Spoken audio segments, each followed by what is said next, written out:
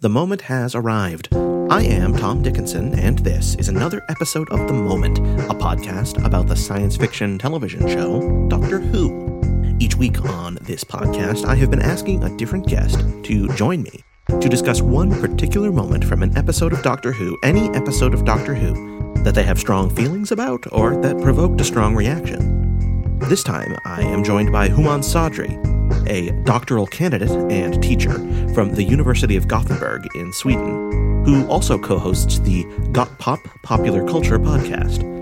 Human's moment comes from part 2 of Pyramids of Mars, a 4-part serial from the middle of Tom Baker's second season in 1975. In this adventure, the Doctor and his companion Sarah Jane have landed in a spooky Gothic manor in 1911. The master of the house, Marcus Scarman, has been away on an archaeological dig in Egypt, where he has awakened and subsequently been zombified by the sinister, godlike alien being Sutekh, like you do. Naturally, when the Doctor and Sarah arrive on Scarman's estate, they run afoul of alien robot mummies and team up with Lawrence Scarman, Marcus Scarman's brother, to prevent the zombified Scarman and his posse of mummy robots from building a missile that they intend to use to blow up a pyramid on the planet Mars. Did you follow all that? Well, sorry, none of it was particularly important, because Human's moment doesn't actually have that much to do with the plot of Pyramids of Mars, interesting as we all might find it. It's more to do with, well, actually, I'm just going to throw to him and let him tell it.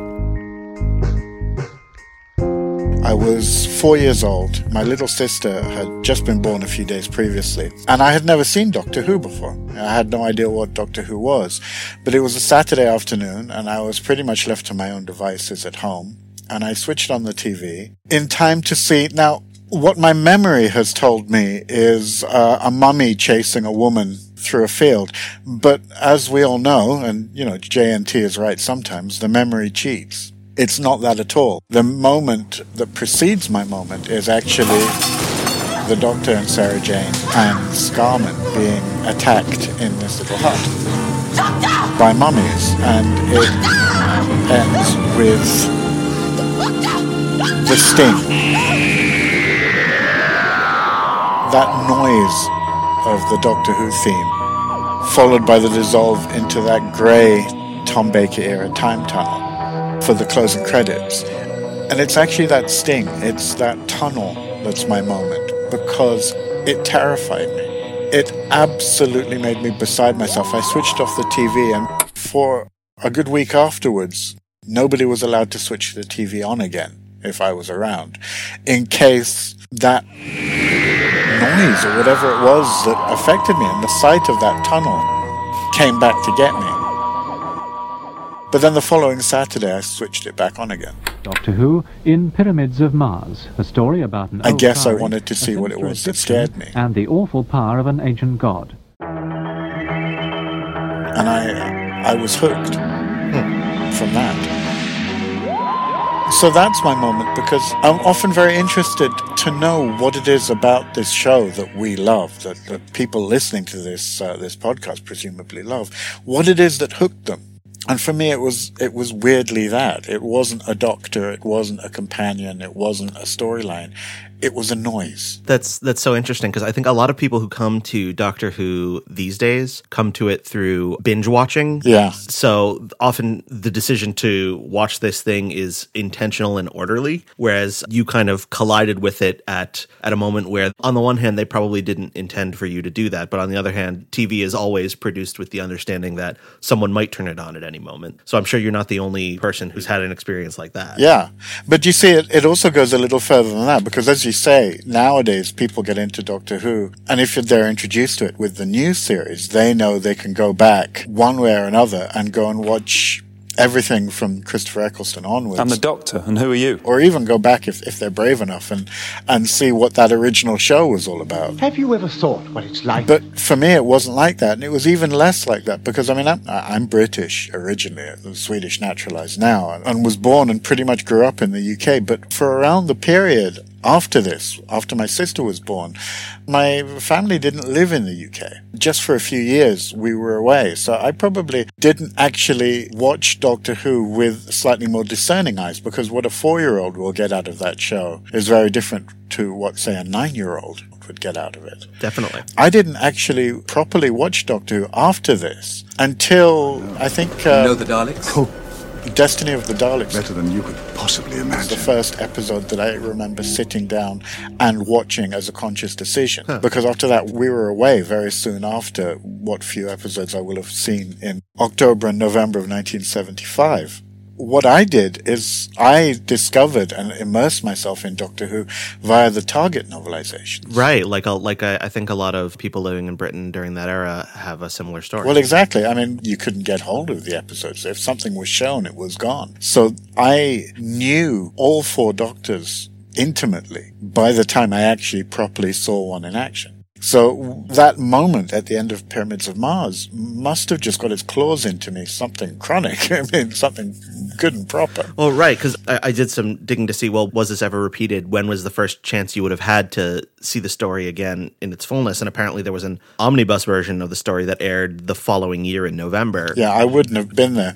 I think the first time that I saw Pyramids of Mars properly, it was later on. In the 90s, I'm pretty sure that I saw it on a cable channel called UK Gold, an omnibus edition of it. Which would not have had the cliffhanger sting. No, exactly. Exactly that. And that would have also been me, in my 20s. So it's quite a long time. It's only now that, I own the DVD that I'm able to go back. And that's why it was quite strange, because I've always had a particular image of what happened in my head. So when I went back, a little while ago and rewatched it, I thought, hang on, this isn't what I remember. I remember the sting. But there's a moment earlier in that episode where the mummies are chasing Sarah Jane. She's running from them. I saw a mummy, a walking mummy. And I guess I must have collated the two in my head. As I say, the memory cheats. Sure. So when you sat down to watch it as a small child, you watched the following episode, part 3. What was it that you were expecting to see? I literally don't remember, and I don't remember what I made of it. I mean, I suspect that I was probably challenging myself,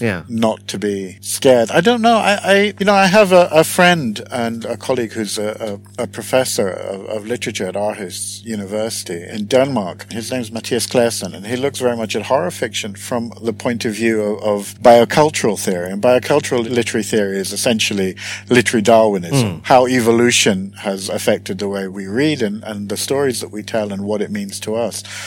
And he's very interested in that in horror and about why we're drawn to horror and why we're drawn to being scared. And Doctor Who, I think, is quite an interesting case in point, because we always talk about watching it from behind the sofa and, from behind cushions. And now, as a parent, I have 3 kids, and I've seen all 3 of them react to Doctor Who in similar ways. In fact, in the context of sound, I think my eldest son, who's very nearly 14 now, he's the one who loves Doctor Who probably as much as I do, to the point where he has encouraged me that we should do what Paul Cornell calls the pilgrimage. We've just got to the Macra town. There is no such thing as Macra!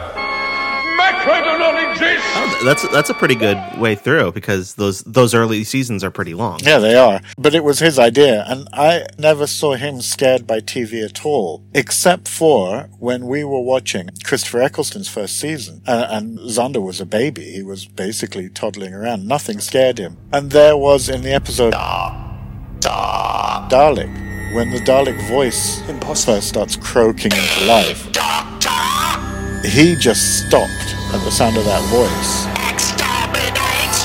and just got the stricken look on his face and came running to us. And I just thought to myself, that's the same. I mean, he was a bit younger, but it was the same effect as me. It was sound that did it. And that slightly uncanny, not quite right sound. I came to Doctor Who in my late teens. Yeah. The thing that scared me was the sound in the David Tennant episode Midnight. Oh, wow. How can she do that? She's talking with you. That's an episode that has And with me. terrifying Oh my God. sounds in it. Yeah. The set couldn't be more basic. It's the interior of a bus. But the sound design in that is just so creepy, both the voices and the music and everything about it. I think it's one of the things that has the most capacity to startle us. Well, there's a wrongness to Now it. then, Sky. Are you Sky? I mean, when the Doctor Is Sky still in there? Sky Mrs. Silvestri. are talking at exactly the same time, saying the same thing in the same You intonation, know exactly what I'm going to say. How are you doing that? we know, from a genetic standpoint, within ourselves, we know that that is wrong, that is impossible. And so it sets us ill at ease. I think this is what I mean. I mean, even the theme tune of Doctor Who, not necessarily the more current versions, but if you listen to the original, it doesn't sound quite normal. Normal's the wrong word, I know, but the theme tune sounds not of this earth. Yeah, often the visuals, the things that you're seeing, are not worlds away from what you might be able to see on a stage. Yeah. Certainly in the example of the end of Part 2 of Pyramids of Mars, I mean, there's nothing in there that's truly unnatural. I mean, there's a big, freaky looking mummy, but I mean, that's a costume that you or I could assemble given time and resources, whereas the sounds that you're hearing, especially when that sting and that theme tune and then transition into the strange time tunnel effect, suddenly it's like the intrusion of something completely other into that space. And I would also argue, I mean, away from sound, as far as doctors go, Tom Baker himself What's the matter? You should be glad to be going home. The Earth isn't my home, Sarah. is scary in a way that no other Doctor is, because he doesn't react to things. He plays the Doctor as an I'm a alien. Time Lord. Oh, I know you're a Time Lord. And so You don't understand the implications. he smiles when it is inappropriate that he smile. I'm not a human being. I walk in eternity. What's that supposed But to he mean? makes a face or he frowns when it is inappropriate that he does that. It means I've lived for something like 750 years. Oh, you'll soon be middle-aged. Yes!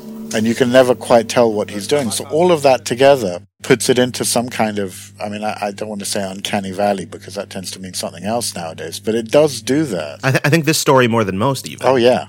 Absolutely that. What do you think of the story overall? It's odd because this was the first story for me. I always sort of held it up as sort of a sine qua non. And it's not that. I don't think. I think it's a great story. I mean, I would put it up there. And I think that if we're looking at eras of Doctor Who, the Hinchcliffe era is something pretty special. But I don't think it is necessarily as a story quite as effective as some of the other things that have gone before or after. Although I'll always say to people, oh, you should see that one. That's a good one. To return to kind of the moment itself and your reaction to it, that kind of terrified reaction that was apparently so traumatic that you couldn't watch TV for days afterwards. No. They weren't allowed to turn it on when I was in the room. It was worse than that. Do you think that sort of frightening response to media, is that something that adults should expose children to or should avoid exposing them to, or should just kind of let them be and let them find it on their own? I think that there is a tendency now to be a little bit too protective as far as media goes. I mean, every parent has the right to decide what's appropriate for their kid and not, and that's absolutely fine. But I think it's worth remembering that Doctor Who was conceived as a program for kids, or at least by the time of Pyramids of Mars, it was at least still considered family entertainment. It went out at tea time on Saturdays, sort of right after the football results. The idea was that kids are resilient. Very often, I think it's more adults who get traumatized by this type of thing than kids. I have watched every series of the new Doctor Who with my kids. I just figured that they were fine. If there was something that they didn't like or they didn't want to see, they would ask to switch it off. And at this point, they haven't. Because I actually think that we like to be scared. Yeah. I think that's why Doctor Who is successful, or at least was successful as a show in the 60s and 70s, is that it was something that was there to educate and entertain, but also to scare kids, because that's fun. And now, doing the pilgrimage, I see that there's a lot of stuff, maybe not in the first couple of seasons, but certainly the latter half of the Hartnell era and even into Troughton. There's stuff that I don't know necessarily that Doctor Who would get away with if it was on at a comparable time period today. In terms of being frightening, or? Well, frightening, it's hard because the episode doesn't exist, but think of Katerina. Well, and I knew it was to come. Yeah. What was to come, my That dear? I was to die. My dear child, you're not dead. That's nonsense. We are introduced to this very innocent, very sweet Trojan slave girl who comes with the Doctor, and we think, here's the new companion.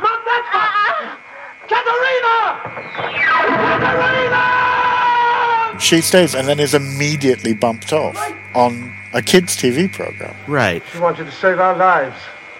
Must have been quick. Yeah, I think these days Doctor Who will go there but always retreat back. Like, for instance, Bill. You left me alone for 10 years. What happens to Bill in Series 10 Because you're a Cyberman. goes to places that I think are as dark as Brent! Katarina or Sarah Kingdom. Yeah. What a terrible waste. But then retreats back and gives her a sort of fantasy afterlife. You're like me now. It's just a different kind of living. Well, same with Clara. Right.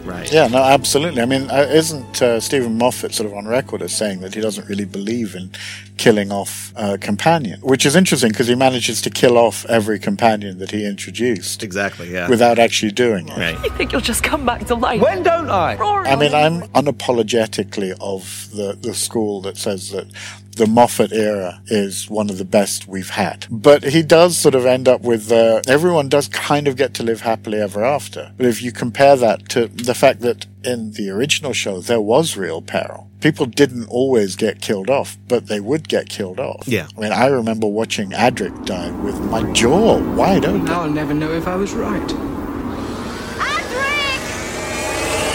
I mean, what? Did they just kill Adric? Right, and even in this story in Pyramids of Mars, characters we get to know and like are just discarded. Yeah. I mean, think of brother killing brother. Yeah. Marcus, That's dark. your hands. He dies because he has faith that his love will win his brother over.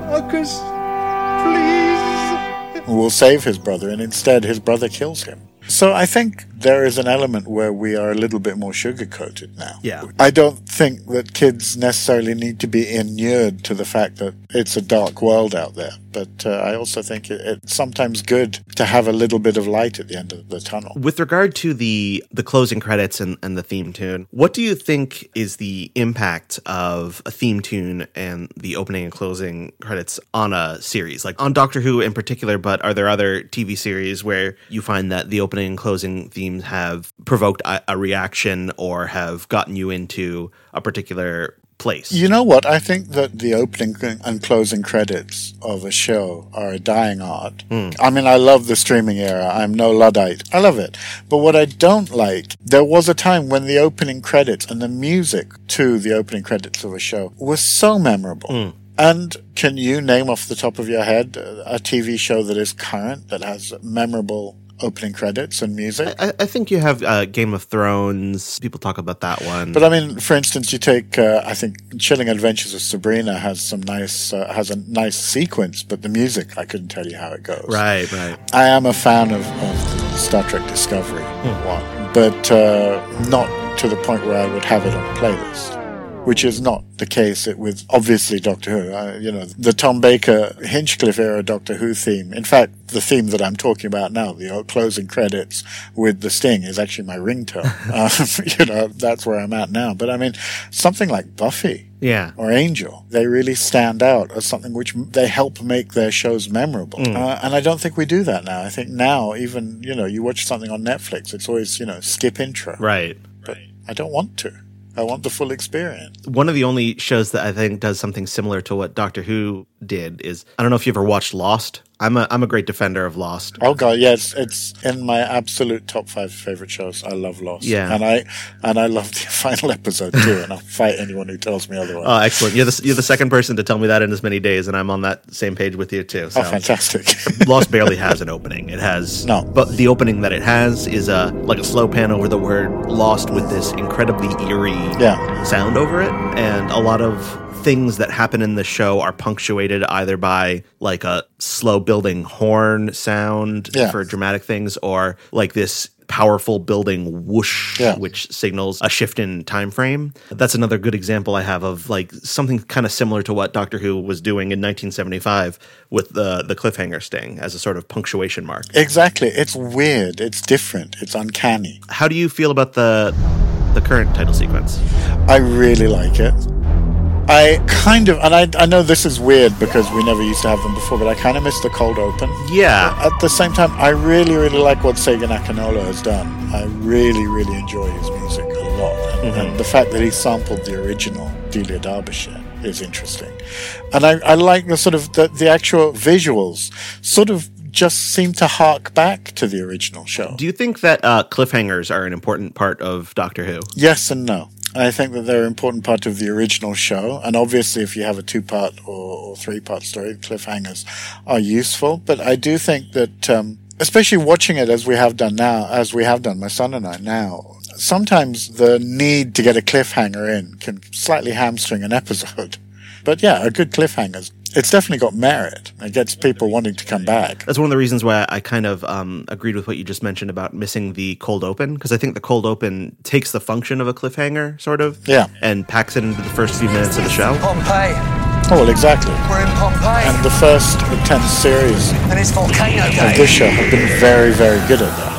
I'm of the school who is willing to give Chris Chibnall a lot of slack. I've seen a lot of people be quite negative about Series 11. But I sometimes do think that Chibnall is trying so hard to take the show away from what it has been. Just to say, oh, this is a fresh broom. You know, we're cleaning up, we're changing things. That I think that sometimes there's a danger in throwing the baby out with the bathwater. Oh, each one of these is going to be standalone. There's not going to be a through line. Okay, but why?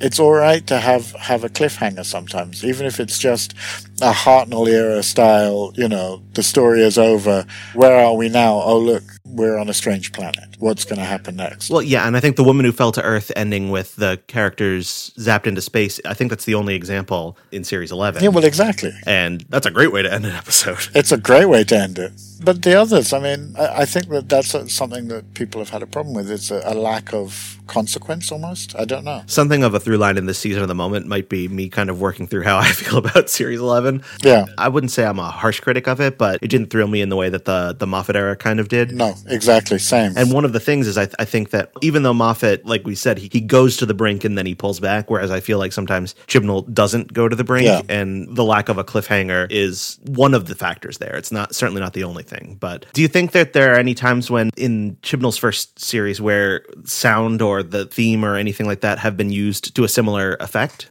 I think so, to a point. I found the ending of Demons of the Punjab, when you hear the sung Indian Doctor Who theme, I found that incredibly moving. I've seen people describe it as hokey, and I don't agree. I think it's fantastic. I'm trying to think about the modern show, if there's any, if 4-year-old me fell down into a time tunnel and were to experience something in the modern iteration of the show, if there's anything that's comparable to the effect of Pyramids of Mars. But it's quite hard to acclimatize because I'm not that kid anymore. But I remember the things that really hit me, and obviously that was the first one that really affected me in a purely visceral way. Just this chance encounter with a sound sting and this, you know, the graphics of the grey time tunnel, which I still think has not been matched for spookiness in Doctor Who, sort of set me on a particular path for the rest of my life, because the show and the character of the Doctor have pretty much informed the way that I am ever since. It's weird because this is something which comes much later, but, you know, in Twice Upon a Time, when the 12th Doctor is about to regenerate, laugh hard. He gives a little speech to his next incarnation. Run fast. The way that he sort of defines himself. Be kind. That's kind of how the way I always just subliminally tried to set my life as being. And I guess it's the Doctor that did that. And the Doctor would not have done that if I hadn't been scared witless by the ending of episode 2 of Pyramids of Mars. So it's something very special to me. And that has been another episode of The Moment, to which you have listened, for which I thank you. And I also thank Houman Sadri for joining me as my guest. If you'd like to follow him on Twitter, you can find him at Houman Sadri. That's HOUMANSADRI. Houman is a PhD candidate and lecturer in Sweden at the University of Gothenburg, and he co-hosts the Got Pop Popular Culture podcast. You can find links to more information about both of those things, as well as other miscellaneous information about this show and its guests at themomentpod.com. You can follow us on Twitter at TheMomentPod or on Instagram, also at TheMomentPod. And many thanks to those wonderful supporters who went to patreon.com/TheMomentPod to support the show with a few bucks. If you'd like to do the same, then that's awesome, and I thank you. Or a way you can support the show for free is to review it in Apple Podcasts or whatever other places have reviews for podcasts. I'm Tom Dickinson, and I'll be back in a moment.